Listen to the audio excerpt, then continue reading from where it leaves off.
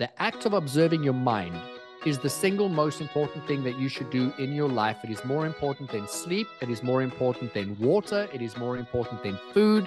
In my opinion, it is the most important thing that you can do because it's going to control and govern the quality of your overall life.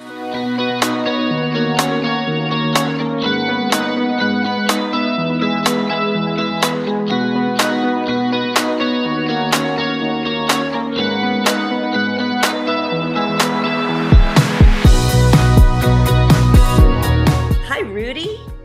Hey, how are you? Hi. Great. I'm so glad that you're on the show. I was so excited about having you on today. And I just want to say thank you for your time, first and foremost. And I am so grateful to have met you several weeks ago at a conference in Dallas. And we did get a chance to talk one-on-one for a little bit. And I loved your vibration. I love what you brought into the room, your energy. It was just phenomenal. So I'm just so happy to have you here. I Um, am so grateful to be here, and it was wonderful to meet you too. Thank you, Joel. you're welcome. I just have to tell you something. You, the second day after I met you, you got on stage and you you changed the room. Like you walked on stage, and I think nobody really knew what to expect when you went up there. People were kind of chatting a little bit, and you started talking, and immediately I felt this shift, this like this journey you brought us on all together. Like you had us, stand up and close our eyes, and you walked us through like this meditation. And I kind of opened my eyes a little bit, which I probably shouldn't have, but I looked because I was bawling my eyes out, and there was not a dry eye in the room. But it wasn't a sad feeling. It was a feeling of deep connection, like with everybody else in the room. There was a couple hundred people there, by the way. A connection to myself, my spirit, the universe. I had chills from head to toe. So I won't forget that experience. And I think every single person walked out of that room differently than when they walked in that day. And it was an amazing experience. So I just want to share that with you. So thank you for that. I will never forget it. Thank you for the beautiful words. Oh my gosh, what a treat. And, I remember that moment so vividly. It was so impactful because not of the words that were being conveyed in that moment on stage, but the remembrance that every single person was having, because I believe we all have this inner burning desire to have something, to be something, ultimately to achieve something in our life. And for so many people, we've forgotten, or we've given up, or we've lost hope, or we believe it's possible. We just don't believe it's possible for us. And in that moment, it was such a gift for me to be able to remind people that that thing that's been placed on you, that's your responsibility to bring that forward. And that when you do that, you will achieve the highest and the greatest levels of joy and fulfillment and freedom and absolutely abundance. And so it's my responsibility to remind people of the divinity that lies within them. Well, you definitely did that day. What when we've had our little one-on-one chat, a word sticks in my mind is anchor. You said, if you feel stuck there, everyone has this anchor that they have to get rid of. So I would love to talk about that a little bit more about because you get a visual, right, of what that is. How do you clear it? Um, how do you recognize what that is? I just want to kind of expand on that a little bit. So I want you to think about life like this, right? And I hope that this answers your question and serves your audience the best. Every single person is really on a journey. And I liken this journey to being on a boat. Maybe it's a fishing boat, and you're wanting to go in a specific direction.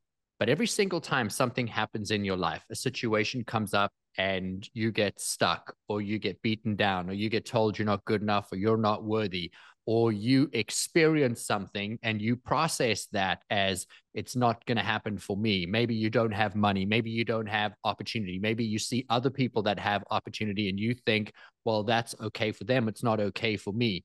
And the moment you have any of those situations or circumstances, now I want to ground this. This could be positive and or negative emotion. But when we experience heightened emotion, what we're doing is we're taking an emotional anchor and we're dropping it on that emotion. And then we're saying, got it. That's who I am. That's how I show up. That's how I react to situation and circumstance. And then we try and take our little boat and we want to go down the river, or we want to go to the end of the horizon, or we want to go to the other bay. But we're actually stuck with all the anchors that we've dropped off outside of our boat. And we are pedaling and pedaling and oaring and using engines and anything in our power to try and propel us to a different direction. But we're never going to be able to get there unless we turn around and acknowledge that we've thrown these anchors off in the past. My life story is no different than so many people that I come into contact with, but I didn't come from a tremendous amount of money. I came from a really small coastal town. I grew up on a tiny little island, and we didn't have a tremendous amount of money. And so many people around me, they had extreme wealth. My friends were given boats and cars and motorbikes as presents and toys. And, I had to go and buy my own pair of shoes, or I had to pay for my own school books, or I had to save up money so I could go on the class trip. I started delivering newspapers at 8 years old. I started working in a butchery, a bakery, a liquor store, and then eventually working in restaurants. And I started doing that at 11, 12 years old. We weren't even legally allowed to be working at that age, but I needed to have nicer things. I didn't want to wear those hand-me-down pants and the hand-me-down shoes. And so I took it on my own, and I was like, well, if I want them, I'm going to have to go out and get them. And so I went and got jobs and I worked, and that was my life. But what I didn't realize was I turned around and I viewed the world as, well, no one's going to give it to me. I'm going to have to go out there and make it happen. And I don't have opportunity. I don't have this privilege that my friends have. And that's just not the cards that were dealt for me. So I have to put my head down and I have to work and I have to make it happen. And so 10, 11, 12, 13, 14, every single weekend I was working. And every summer vacation, every spring, we would have very different vacation schedules than what we have in the US. They aren't these 3 months off, but we would get 3 weeks off at least every 3, 4 months. And I would work every single day. So I never had vacations. I never had weekends. I never had time off. And when I was old enough to actually get a job legally, then I would work in restaurants and I would wait tables. So then that would even mean nights during the week. It would be a Monday or a Wednesday or a Thursday night, in addition to what I was already doing on the weekends. And that was just what I did because I wasn't going to accept not having enough. But I also didn't believe that I was good enough. I didn't believe that I was worthy. And I dropped an anchor in Rudi's not good enough. And that if Rudy is going to make anything happening in his life, it's going to be through the grind. It's going to be through the hustle. It's going to be through making it work. And so that was my anchor that I dropped in the past.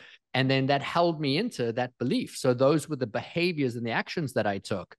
I want to give you another example because this one's pretty profound. At 6 years old, I walked into school and it was my first or second grade in school. And the teacher said, "Oh, I know you." And she recognized my brother in my face. And she said, "You're Carl's brother." And I said, "Yeah." She says, "Well, if you're just as stupid as your brother, you'll spend the whole year in the dunce's chair. That's where we put the dumb kids." And in that moment, I realized there was a teacher, an authority figure that recognized stupid. And she labeled me stupid. She told me, "You're stupid." And then she put me in a chair that was not the chair where all the other kids were sitting in their desks. It was a little bar stool. And then a little red hat that had the word dunce written on it. And then I had to wear a stupid hat and sit on a stupid chair. And then all the other kids were staring at me. And in their eyes, I could see terror. And I processed that as, oh, they're looking at stupid. That's what stupid looks like. And, oh, the teacher must be smart because she teaches kids. And so she must know what stupid looks like. And so I dropped an anchor into, well, that's what stupid looks like. And so I never studied. I never showed up to school. I never believed I was good enough. I was the class clown. I would never do homework. I was always in trouble. I must have been the most annoying and difficult person to hang around with at that time because I was compensating because I believed I was stupid. I was compensating because most of the kids in my school were very wealthy. In South Africa, it's a small town, but it kind of reminiscent to Orange County. You have extreme wealth and then you have the low middle class, and we were definitely on the low middle class side. And so in comparison to their level of wealth, I just processed that as, oh, well, of course I'm stupid. Oh, well, of course I don't have privilege because I'm Rudi. And I never, ever bothered to try it. So now fast forward in my 20s, I started to believe that I wasn't smart. I wasn't good enough. I wasn't worthy. And so when I was in relationships, I let the girlfriends cheat on me. I let the girlfriends talk badly to me. I had abusive relationships that were, emotionally and verbally abusive, but I tolerated them because I didn't believe I was good enough. I had business relationships where I let people walk all over me. I had friends, literal best friends, steal $20,000, $30,000, $15,000 from me, make all the excuses in the world why they didn't know where it was or how they could get it back. And you know what? I stayed their friends because I didn't believe I was good enough. And it wasn't until I was 25 years old, I sat on a couch in my brand new loft apartment. I lived in the top of the building. I owned the top 2 floors. I had a sports car in my garage downstairs. I owned 3 businesses. I employed 40 people. And at 25, 26 years old, I sat there and I thought, hang on a minute. I cannot be stupid if I've done all this because no one gave this to me. And that's when I started to turn back, pick up the anchors and ask myself, who can I be? Who am I? Am I really stupid? And what if I'm not stupid? And that was the beginning of the process. The reason I say that this is so important is if you've thrown anchors into the ground and that is holding you back into a past experience, a past trauma, or a past memory of what your life is, you're making decisions from that vantage point. At 20, 30, 40, 50 years old, you don't remember the moment when you dropped the anchor, but your brain remembers how you respond to any similar situation and automatically makes that decision for you on your behalf. And so you continue to make decisions from a vantage point of, oh, well, I'm not smart or I don't deserve better until you start picking up the anchors or you reframe how you view them. So everyone that hears this always thinks, what? I've got to go back and pick up all these heavy anchors. I've got to go through all that pain. And the reality is, Jill, we don't. All we have to do is acknowledge there is an anchor. What was the emotion? What is the behavior? And then we get to let it go. You just let it go. And then you pick a new thought, a new feeling, build a new belief system. And I promise you, when you do the work, your life changes in the most beautiful and miraculous way because you start making decisions from a very different place in your brain. You're more courageous. You're more confident. You allow inspiration and divinity to come in. And then your life starts to transform. And you realize all of what you have, you could have had 20, 30, 40 years ago, well, at least in my instance. And I love helping people to be able to do the same. Mm-hmm. I love it. So I went through a similar situation as you when you were 25, but I was 43 at the time. I just kind of woke up one day and I said, there's got to be more. I have to start either feeling better about myself or I'm done. Like, this is not good anymore. So I appreciate this talk about transformation, and it can occur at any point in your life. And boy, I do wish that I could have realized this when I was 20 instead of 43. But so what kind of advice would you give to somebody who is at any age, I was going to say young, but at any age, where they're just not happy? They feel stuck. They're just, they're living every day, that same old story. They're telling themselves the same old story about their past. What advice would you give them where to start? That's such a great question. The first thing I want to acknowledge is that every single person that is not happy with what is happening in their life right now, they take it very personally because they are the ones that are experiencing what's happening in their life. So if you're listening to this and you have a bad marriage, right, it feels really personal to you because it's your marriage. Or if you're listening to this and you don't have money in your bank account, well, that feels very personal to you because you're limited in your possibilities to spend money or to do things that create freedom. And so it feels very personal, but it's not personal. It's information. If you look at every single thing that is happening in your life right now, everything that's transpiring as information, as facts, right, then it doesn't feel very personal. And when it doesn't feel very personal, you separate yourself from the situation. You see, because every time we experience something, it produces a thought. A thought then produces a feeling. The knock-on effect is thoughts produce feelings, thoughts and feelings drive behavior.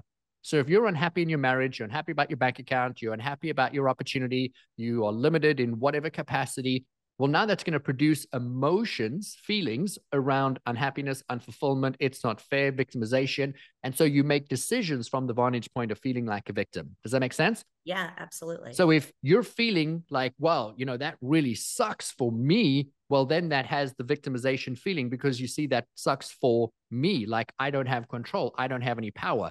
So when you make decisions, you're making it from a disempowered place. But if you can turn around and say, okay, hang on a minute. So if I don't have the marriage that I want, why do I not have the marriage that I want? Well, my partner doesn't talk to me nicely. Great. What am I doing to add to that? That's just information. And so if I'm adding something, what could I change? And if I could change something, which you could, then what would that be that you could change? You don't have money in your bank account. Okay. Well, what could you do that would be different? What patterns, behaviors, what things do you do that support you in never having money? Maybe you drink. Maybe you don't work. Maybe you work part-time. Maybe you have thoughts of money doesn't grow on trees. Maybe you have thoughts that, money is the root of all evil. All of these questions are allowing you to connect to what is it that you think or feel on that particular topic. And so if I were working with anybody that's going through anything right now, the first thing I would do is say, tell me about how you feel about where you're at. And then they would start talking. And in that, I would hear the words, the terminology of how they are describing their situation, their life. And that's going to bring up a tremendous amount of emotion. Most people go into not telling you, but defending their position. And the more they defend their position, the more they're putting a stake in the sand, anchoring that anchor further and further and further in the ground and saying, this is where I'm at and this is what it is. And then it's because of this reason and this situation and it's happened again and again. And they keep justifying it. And every time they do that, they pour more emotion, which is more fuel to stay in that place. Mm-hmm. And so it continues to have this raging emotional fire inside them that says, I'm a victim, or it's not good enough, or it's not worthy. And if you can separate yourself from the situation by just saying, everything that's happening around me is information, and it means that I've done something or tolerated something or not done something that has put me in the position that I'm in. And so if I did something different, what would the result be?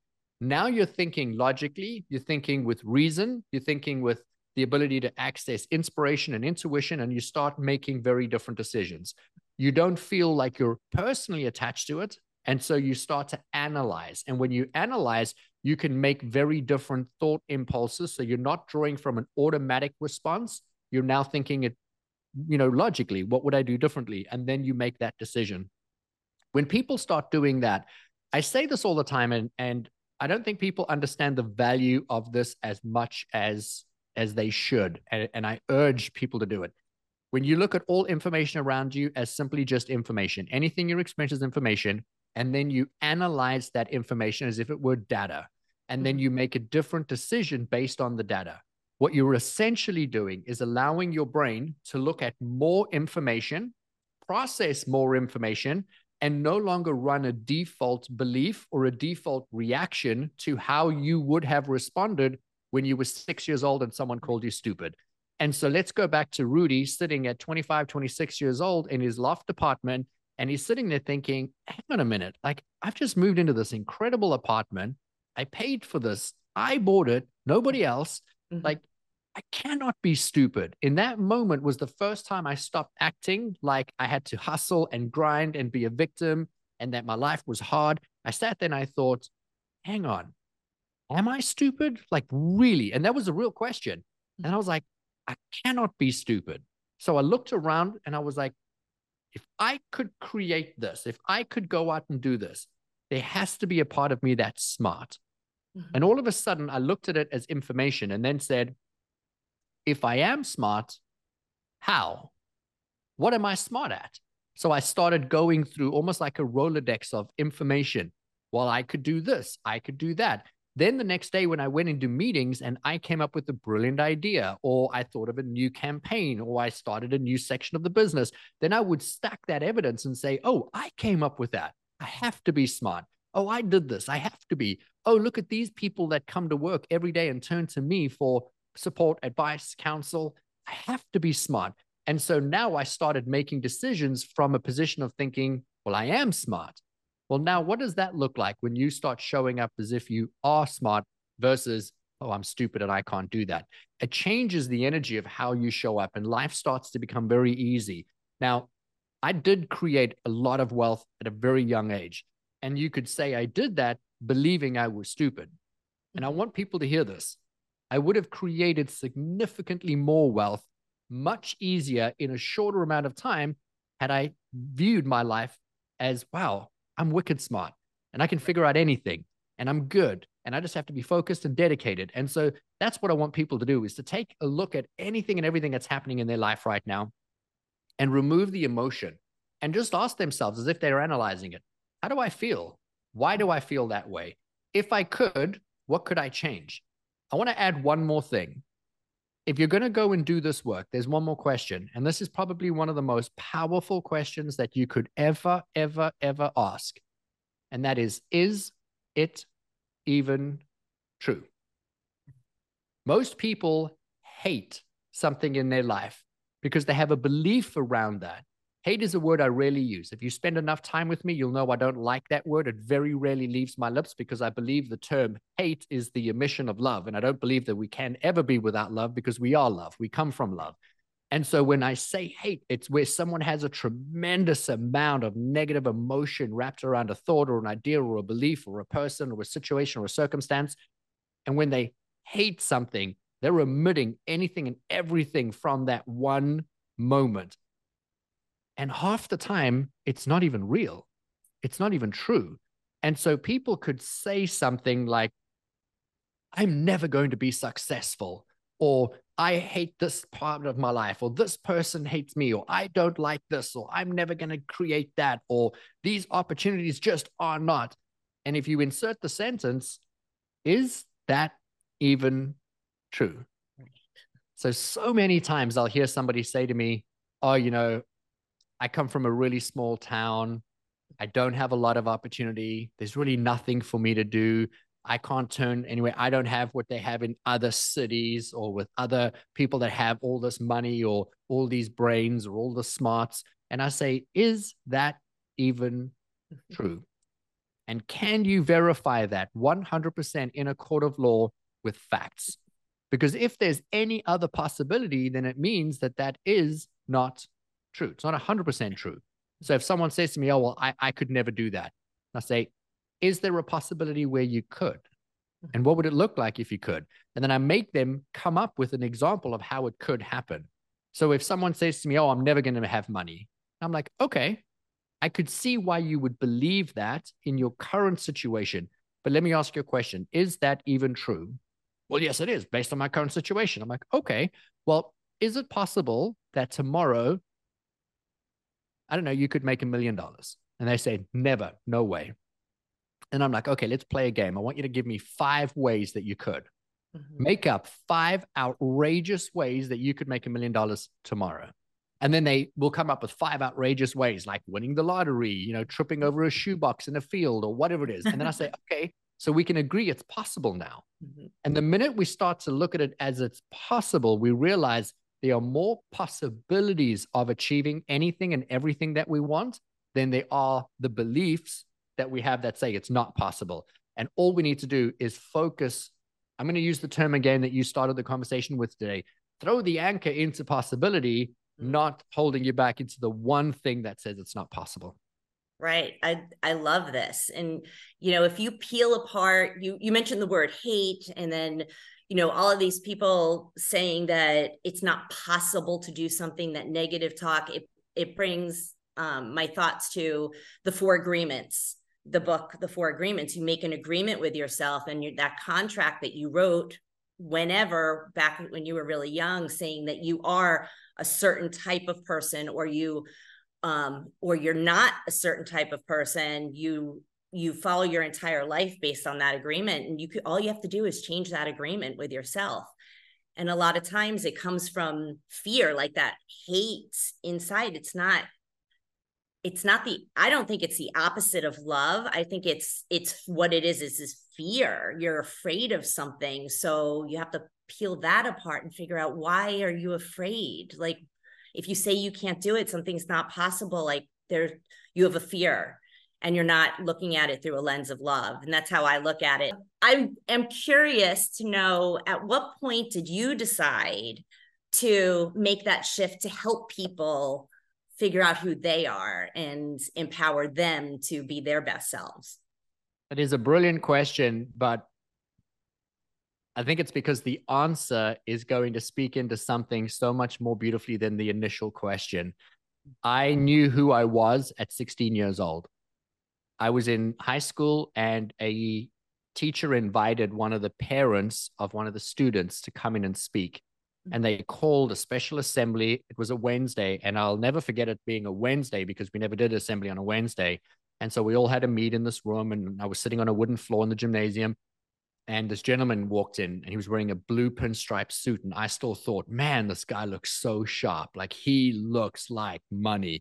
And this guy took the stage, and he was so charismatic, and the way he just spoke, and the words and the power and the awe that I had for what this man was doing on that stage. And it felt like the entire room went pitch dark, and every single teacher left the stage, every student left the room. It was him and it was me, and it was him and it was me. And in that moment, I was like, that is what I am going to do with my life.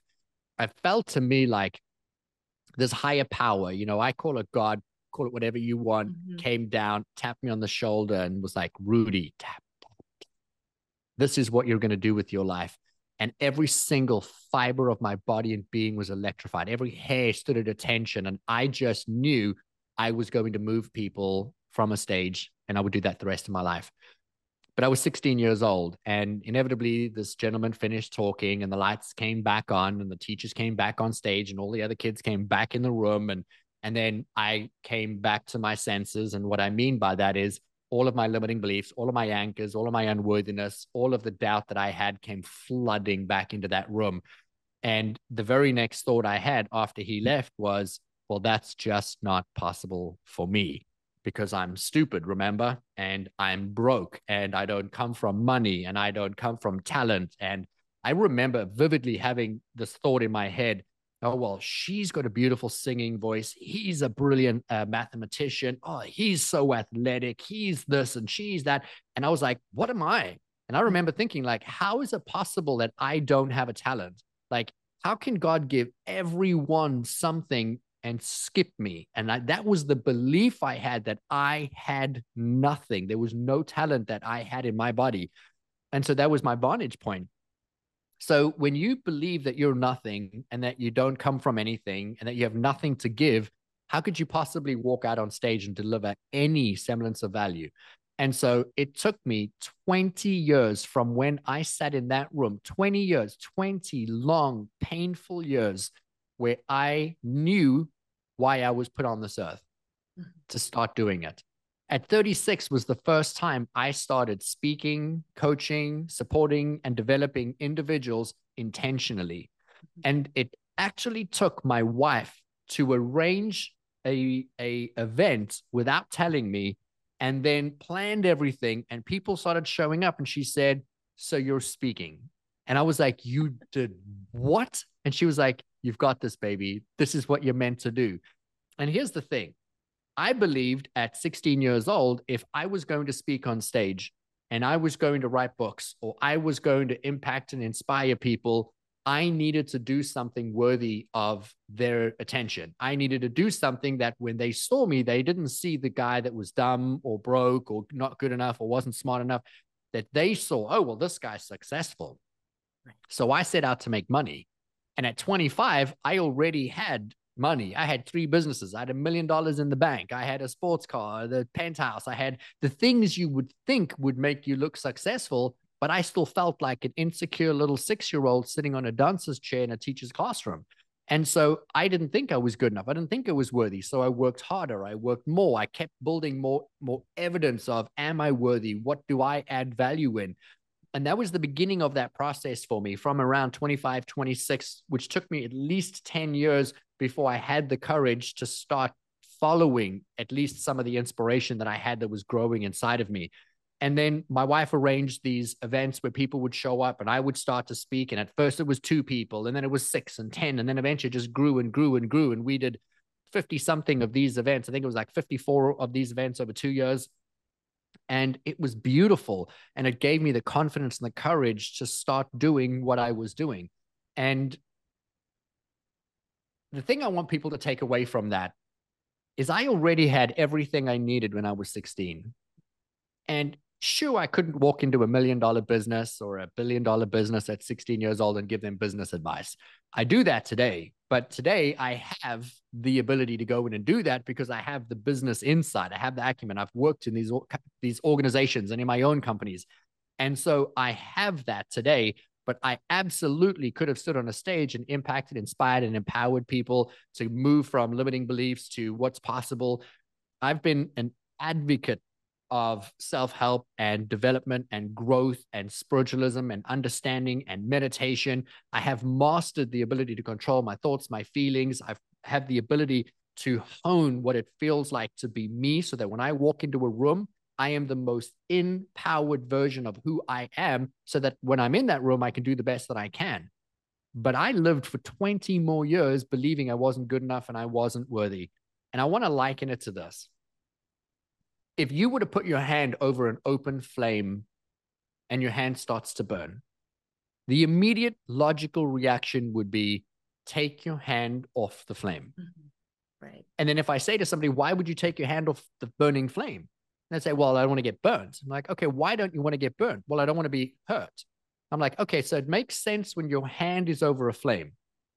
But when you've got a desire to have something, be something, and do something, and you don't feel like you're worthy and you're not good enough, there's pain there, but you keep your hand on the pain.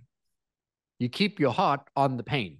When you're in an unhappy relationship, you don't confront the relationship. I don't mean aggressively. I mean beautifully, with kindness, with compassion, with love. You don't confront it because it's painful. So you stay in the pain.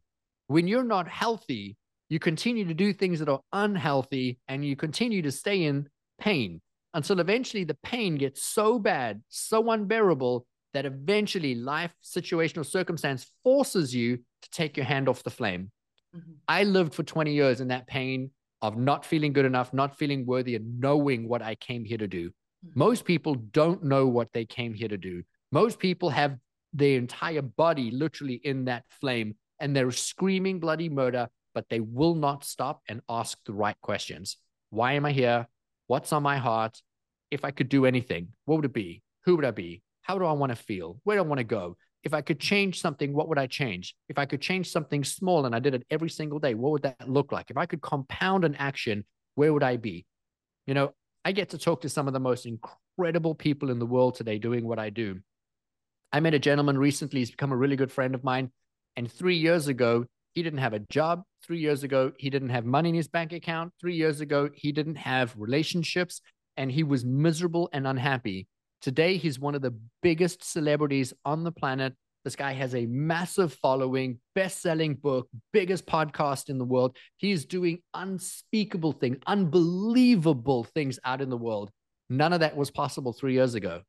And when I ask him, what did you do? He's like, I just made a decision. And then every day I took one step. And if you compound those steps, you get to turn around 3 years later and say, look at what I've achieved. Look at what I grew. And so where would Rudi be today if he didn't wait until he was 26 or 36 before he started? What if I started at 16? Maybe I would have started speaking at 21 or 22. And here's where I want to ground it. I don't believe our lives are about us. I know that I lived for pain for 20 years, believing I wasn't good enough and I wasn't worthy. And that really sucked for me. And that sucked for a lot of people around me, because if you're unhappy, you cannot support other people to be happy. But I know what it feels like to be living my purpose. I know what it feels like to be happy, to be abundant, to be joyful, to feel like I'm in control of my reality and what I do and where I go. And that when I walk into a room, my responsibility is to impact the people in that room. But I believe that my life isn't about me. My life is that when I finally achieve that highest and greatest potential of who I am, that I'm then prepared to turn around and uplift, inspire, and impact the world around me. You beautifully opened up today's interview talking about your experience of meeting me on stage. And I came into a room and shifted the entire mood and the energy of that room. That's only possible when I know who I am, when I know what I'm meant to do. And when I walk into a room, I'm very clear and specific about what it is that I'm meant to do. When I walk off a stage and I've just left a few hundred people and everyone's been crying, not because they're sad, but because they remember who they are. They remember what they've come here to do or come here to be, or they are just celebrating themselves, their life. That fuel is reignited within them and they are ready to take committed action towards a dream or a desire. I don't walk off that stage happy, joyful, jumping up and down. I'm so grateful and I'm filled with love and joy.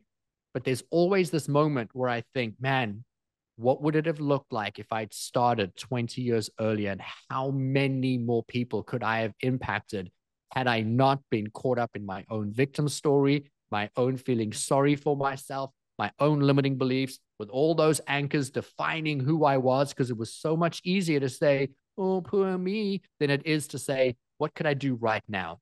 And I just want people to hear that thing that they have on their heart, that dream, that goal, that desire, it is their responsibility to shift that forward. When you do that, you're going to live the most abundant, joyful life. And then you're going to be impacting all of these people around you. And nothing in the world is going to give you more fulfillment than doing that every single day. Oh, I love this so much. Thank you. I have so many questions. So I think first I want to ask you, you're you're so authentic, right? I've seen you on stage. I've had one-on-one conversations with you. You're just very transparent, real, authentic. I think that's one of the most beautiful things about you. And the question I have is, when you get up there on the stage and you are who you are, is there ever that self-doubt? Does it ever creep in now, or is that completely gone? Do you ever think, how did I get here? And why am I here? And why are these people actually going to listen to me? Do you ever think about that? I do think about that because I want to acknowledge, we're all human beings, and human beings come with their own set of flaws, their own limiting beliefs. And it's not that you should never have those limiting thoughts. Okay. Mm-hmm. It's how long do you stay there? You know, Okay. if we look at someone like Elon Musk, who has achieved just the impossible, right? This man has more money than anyone else. He's created all of these incredible companies. He has reinvented literally every industry that he has touched. We're leaving Twitter up for debate, but every one of these companies he's gone into, he has created an unbelievable shift, and he constantly pushes and drives forward. I'm telling you now that man has more doubt than anyone else. That man questions himself more than anyone else, but he doesn't stay in question. He doesn't stay in doubt because he's stacked enough evidence that when he trusts himself, when he brings in the right people, they make the right decisions, they move forward. When he makes a mistake, it's not failure. It's just another step towards where he's going. I do not, because your question was very specific. When I walk out on stage, am I in that moment having doubt? No, absolutely not. Because in that moment, I am ready. I am focused. I am committed. And it's not about Rudi. It's about everybody that's in that room. But before I walk out on stage, do I have doubt? Every time. Do I have doubt when I leave? Every time. I doubt, oh, did I do enough? Did I say enough? Did I give them enough? Was there enough value? Oh, I could have done this. I could have said this. And it's my responsibility to trust that what I did was enough. What they got was what they needed to get in that moment. Can we do better? Every time. Could we prepare more? Every time. But it's not about the doubt. It's about how quickly do you shift from that doubt and start taking action. I stack evidence every single day for anything that I do. And every time I achieve something that I've set the goal or the intention to do, I celebrate it. And I want people to get into the habit of stacking evidence, meaning we're putting anchors into you get things done. You are successful. You are smart. You are brilliant. You are lovable, whatever that is. My wife says to me, oh, baby, I love you. And inside, I'm like, yes, I'm lovable. When my kids tell me that I'm adorable or I'm the best daddy in the world, I'm inside, yes. Now you'll notice I do this move every time. It's like a little sideways punch. And that's my like, woo. If I'm in a grocery store, I've told this story more times than I can count. This actually happened. Jill, I was in a grocery store. My phone rang. I grabbed the phone, put it on my ear. It was around 7:30, 8 in the morning. And it was someone I had spoken to weeks before. I'd forgotten about the conversation. I wasn't expecting a follow-up phone call. And they said to me, hey, I just wanted to let you know we've signed up for whatever package or thing that we had spoken to you about, and we've made the transfer. The money should be in your account. And it was a lot of money. And so I ended the call and I was like, oh, that's fantastic news. I'm really excited to be able to support you. And, we end the call and I'm in a grocery store at 7:30, 8 a.m. I have a can of baked beans in my one hand. I've got a phone against my ear. I drop the can of baked beans into the cart and I go, woo, right? And everyone looked at me, and there weren't a lot of people, but the people that were there looked at me like I was mad because it's 7 in the morning, 7:30, 8 o'clock, and here I am screaming in a grocery store. And I was like, I don't care. I just got a deposit into my account. I got somebody who says, I believe you. I want you to do business with me. I trust what you're doing. And I'm like, that's a lot of things to celebrate. Money comes quickly and easily to me. Clients come quickly and easily to me. And in that moment, I was so caught up in it that I didn't care who was around me. Right. And I do that all day long. It doesn't matter what I'm doing, how I'm doing it. I am stacking and celebrating success again and again and again and again. And here's the reason why. When something comes up in my life, I immediately turn around. When I get anxious, nervous, cautious, I'm insecure, I go into my mind and I'm like, hang a minute, can I do this? And I'm reminded, yes, you can. Every single time you take a step, you take an action, you're met with success.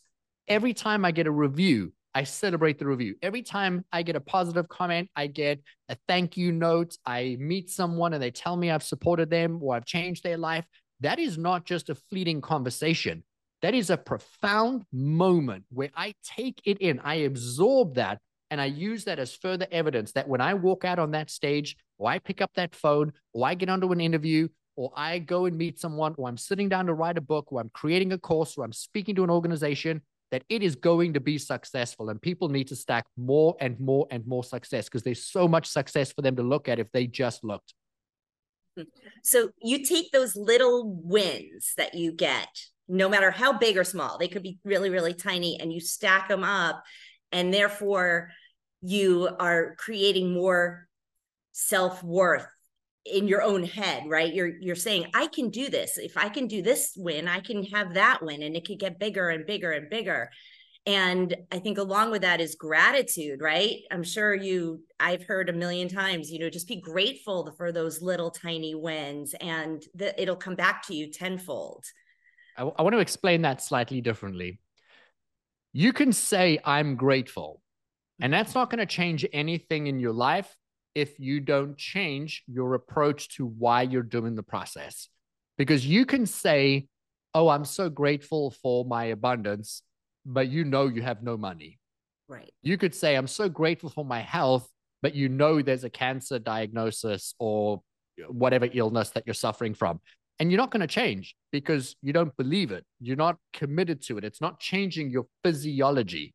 You're having a moment in your mind and you're saying, I am this, or I believe this, or I'm grateful for this. And it's not doing anything if you don't physically go in and alter and change your makeup. So let me explain it to you this way. The human brain is so complicated that it's so simple because the human brain's looking for efficiencies. And so it's constantly running the supercomputer, and then it simplifies the complicated and makes it extremely streamlined. And so you have a thought as a child where you get told you're stupid and it says, how did that feel? How did you react? What were the emotions that went through your body? And then what decisions did you make after that? Oh, so your shoulders went forward, your palms got sweaty, your heart was accelerated, you looked down, you didn't think you were good enough. So when somebody asked you, do you want to play at lunchtime? You said no. Okay, so that's how you show up. Fast forward 10 years, 20 years later, you're in a situation and somebody says, hey man, I've got this great opportunity. Would you like to come work for me? Or let's go into business partnership. Or, oh my gosh, I think you're cute. I'd love to marry you. And then you look down at the floor and you shake your head and you think, yeah, no, I don't think I should. And, it probably won't work out. You're not actually logically, consciously making that decision. There's a subconscious program that's overriding that decision and it's doing it for you. So if you just slap on a I'm grateful on top of that, you haven't changed any of that unconscious, subconscious behavior that's running in the background. All of what we've spoken about today about picking up the anchors, going back, looking at the past. That is bringing your mind back to being conscious. You're taking control of the unconscious patterns or behaviors. The brain has created efficiencies for everything you've ever thought, everything you've ever felt. They've grouped them into similar patterns. And so it knows how you're going to react and respond.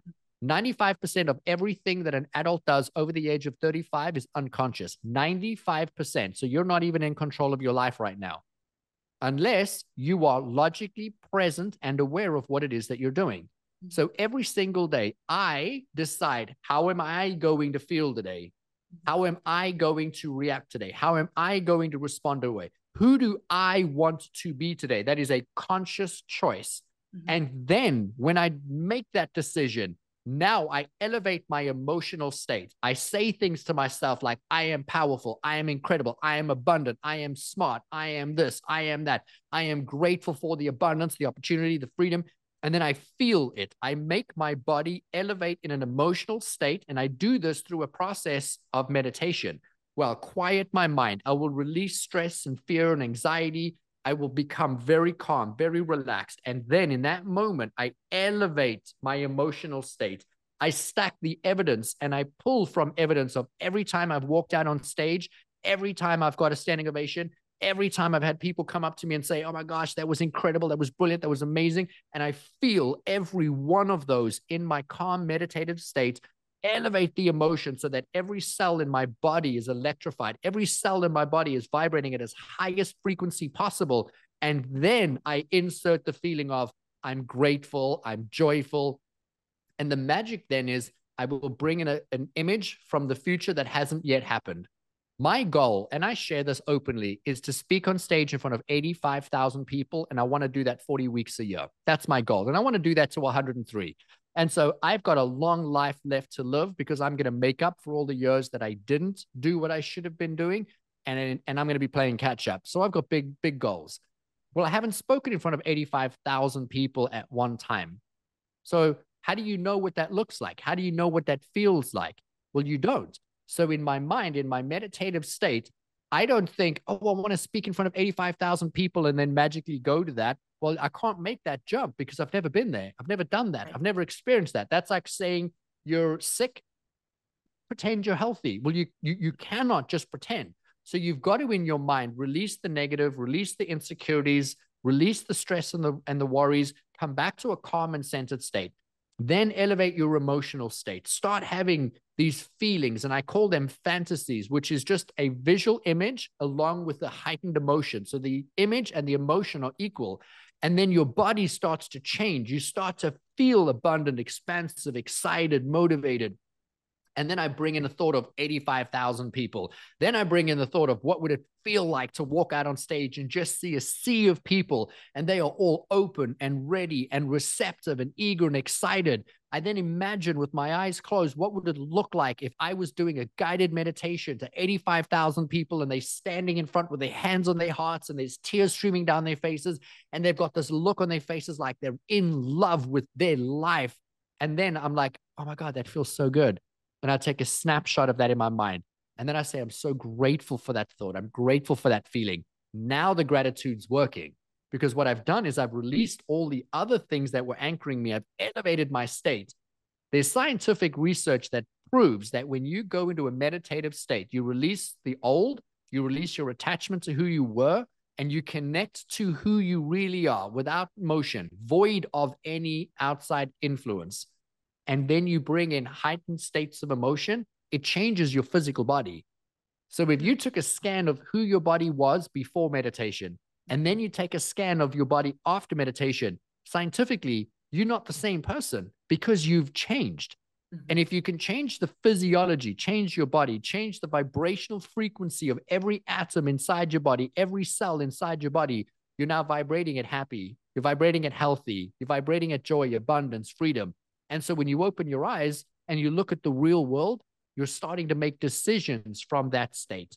And your decisions are more empowered. They're more in line with what you want than who you used to be. And your life starts to change. And if you do that every single day and you do it again and again and again, one day you're going to turn around just like my friend, and it'll be 3 years later, you'll be a superstar. You'll have all this money, all this fame, all this following. And then in addition to that, the guy's getting married to the love of his life. He's got a puppy. He's got his entire world, his relationships, everything has come together, and it has to start somewhere.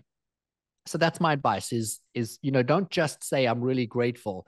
Be grateful, live grateful, step into a state where you change your physiological state, and then you're going to be met with more evidence to stack that you are grateful. And then just keep building that in every moment. And then throughout your day, you're like, I am grateful. I am this. Oh, it is working. And then that's how you start to shift your life. I love everything that you said, especially about how important the meditation is in your life, and how it can make such a drastic shift.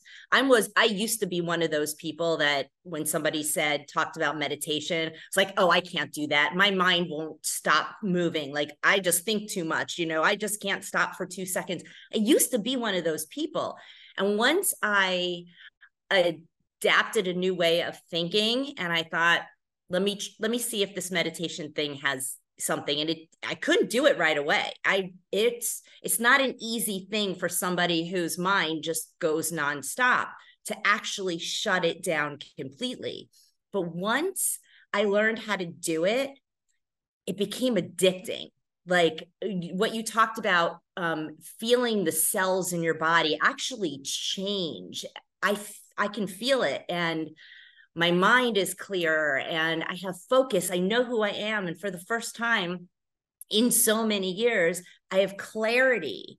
And it's like this outer, it's like an outer experience, somebody actually telling me, no, Jill, this is the direction you need to go in. Finally, once I could shut my brain down. So is that one, if somebody wanted to change their lives, they see this show and they say, you know what, I'm ready for a change. I'm really ready to make a difference in my life. Is meditation the first thing that you would say for them to adapt? I want to answer your question slightly differently. Meditation is where you start, absolutely. But meditation has a stigma attached to it, right? We believe that meditation is reserved for a monk sitting somewhere in the Himalayas, and it's reserved for a select few very, very enlightened people. And that's not very true. Meditation is the act of observing your mind. So when you have a busy mind, you're paying attention to the thoughts in your mind. And if you are thinking a thought, so you're sitting still, eyes closed, taking in really deep breaths in, deep breaths out, you're oxygenating the blood, you're thinking clearly, rationally, logically, you're sitting there and you think, oh my gosh, I've got to go and get the car serviced. I've got to rotate the tires. And you're trying to meditate. Now you're like, oh, damn it. Why am I thinking about? Well, that's the act of meditation right there. So you're thinking and worrying and stressing about the car needs to be serviced, the tires need to be rotated, or you've got to cut the lawn, or you've got to hire renew this, or you've got to go and do that thing. That's the thought that's happening in your mind over and over and over. So when you're meditating, you're being aware of what are the thoughts. So when you think of rotating the car tires, getting the car serviced, just let go of the thought. And what I mean by that is I'm like, okay, I have to service the car. Great. Thank you. And I let the thought go. Now the thought doesn't come back. Not that thought. Because I've acknowledged the thought, so the thought goes away. Or I will say, remind me at 10 a.m. and I let it go. Your brain will remind you at 10 a.m. It is a supercomputer. Wow. The next thought that comes in could be, yeah, I'm really worried about, this thing that's coming up tomorrow. And there's the magic. Because now you're focusing on, oh, I'm really worried. So you're living in a state of worry. What are you worried about? You're worried about your bank account. You're worried about your job. You're worried about the deal. You're worried about the next thing. You're worried about whatever. And those are the thoughts that are controlling your mind. But if you don't spend time just trying to sit in the still and paying attention to what's going on in your mind, you're not conscious. You're unconscious. So your brain's making decisions unconsciously. And so you're staying in a state of worry or stress or whatever the thought is. But if you can just sit quietly 10 minutes, 15 minutes, and just pay attention to what it is that you're thinking and let each thought go, you're going to have an idea of where does your mind go most often? What are the thoughts that you're having most often?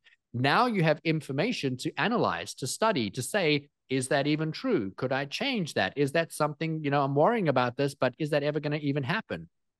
And if you change that thought, you don't have to have the thought again and again and again and again. I want to be very specific. The act of observing your mind is the single most important thing that you should do in your life. It is more important than sleep. It is more important than water. It is more important than food. In my opinion, it is the most important thing that you can do because it's going to control and govern the quality of your overall life. I sit in meditation for an hour, sometimes 2 hours, sometimes 10 minutes. It really depends on what I have going on in my day. And when I can spend some time in my mind and I control my thoughts and feelings and I release all stress, fear, and anxiety and I get back to a center, calm state, I now know what it feels like to be Rudi, not Jill, not Frank, not Bob, no one else, Rudi. What it feels like to be Rudi in a calm, quiet state. And I'm like, oh, that's what I feel like. And I just sit there a minute. And then I elevate that emotional state to something 85,000 people, having breakthroughs, abundance, beautiful vacations with my wife and kids, and meeting new people and clients and opportunity and partnerships. And I'm like, this feels so abundant, so joyful, so expansive. And then I put a pin in that emotion. And it's like I anchor that. And I just want to stay there. And I open my eyes and I start my day. And then when my day doesn't go according to that plan, I'm like, oh, yeah, that doesn't feel like that felt this morning. What can I do to get it back to that feeling? And then I start making better decisions that lead to more feelings of feeling like that. And then eventually, in time, you live in that place. My life is joyful. My life is abundant. I have opportunity at every turn. I'm constantly having people either call me to pay me money to work with them, support their company or to do something, or somebody calls me and says, I would like to put this thing together. Would you be interested in doing it? And I'm always in this state of awe of like, man, my life is just so easy. It's so amazing. It's so abundant. Things just constantly fall into place for me. But that didn't happen overnight. That happened because I started to believe that that was possible. I started to look for evidence that that was possible. And then I celebrated it every time it happened. And then I created a belief system that that just happens for me. I did this thing, and it sounds ridiculous, but every time my cell phone rang, I would say to myself that I was in a state of just receiving opportunities. There were no opportunities at the time, Jill. People were calling me for money, or people were calling me for problems, or whatever it was that was going on in my life and in my business at the time. But I would just say, oh, thank you, thank you, thank you for all the incredible opportunities. Then I would answer the phone. And then I created a habit of always looking for it, that eventually the problems stopped coming and the opportunities started to come. And so you've got to ask yourself, was it because of the meditation? Was it because I set this intention? Was it because of all the little things I did and stacked? And I couldn't tell you which one was the tipping point, but I can tell you now, I'm never going to stop doing any of them because my life is so good. Why would I ever want to go back? Oh, I love this.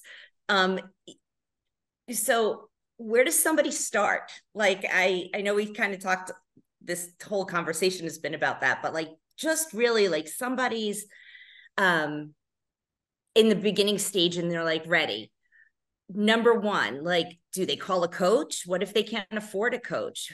Where do they, is there a book you can suggest or somebody to follow? Do you have any suggestions? I have so many suggestions, and I think I'm going to answer your question this way and say that I believe that every single person on the planet finds information when they're ready to find it. And so if there's a book that lands on your desk, if there's a book recommendation that somebody makes and you hear it once or twice, pay attention, because those are little nudges that are being put forward and they're going to give you the thing that you need in that moment the most.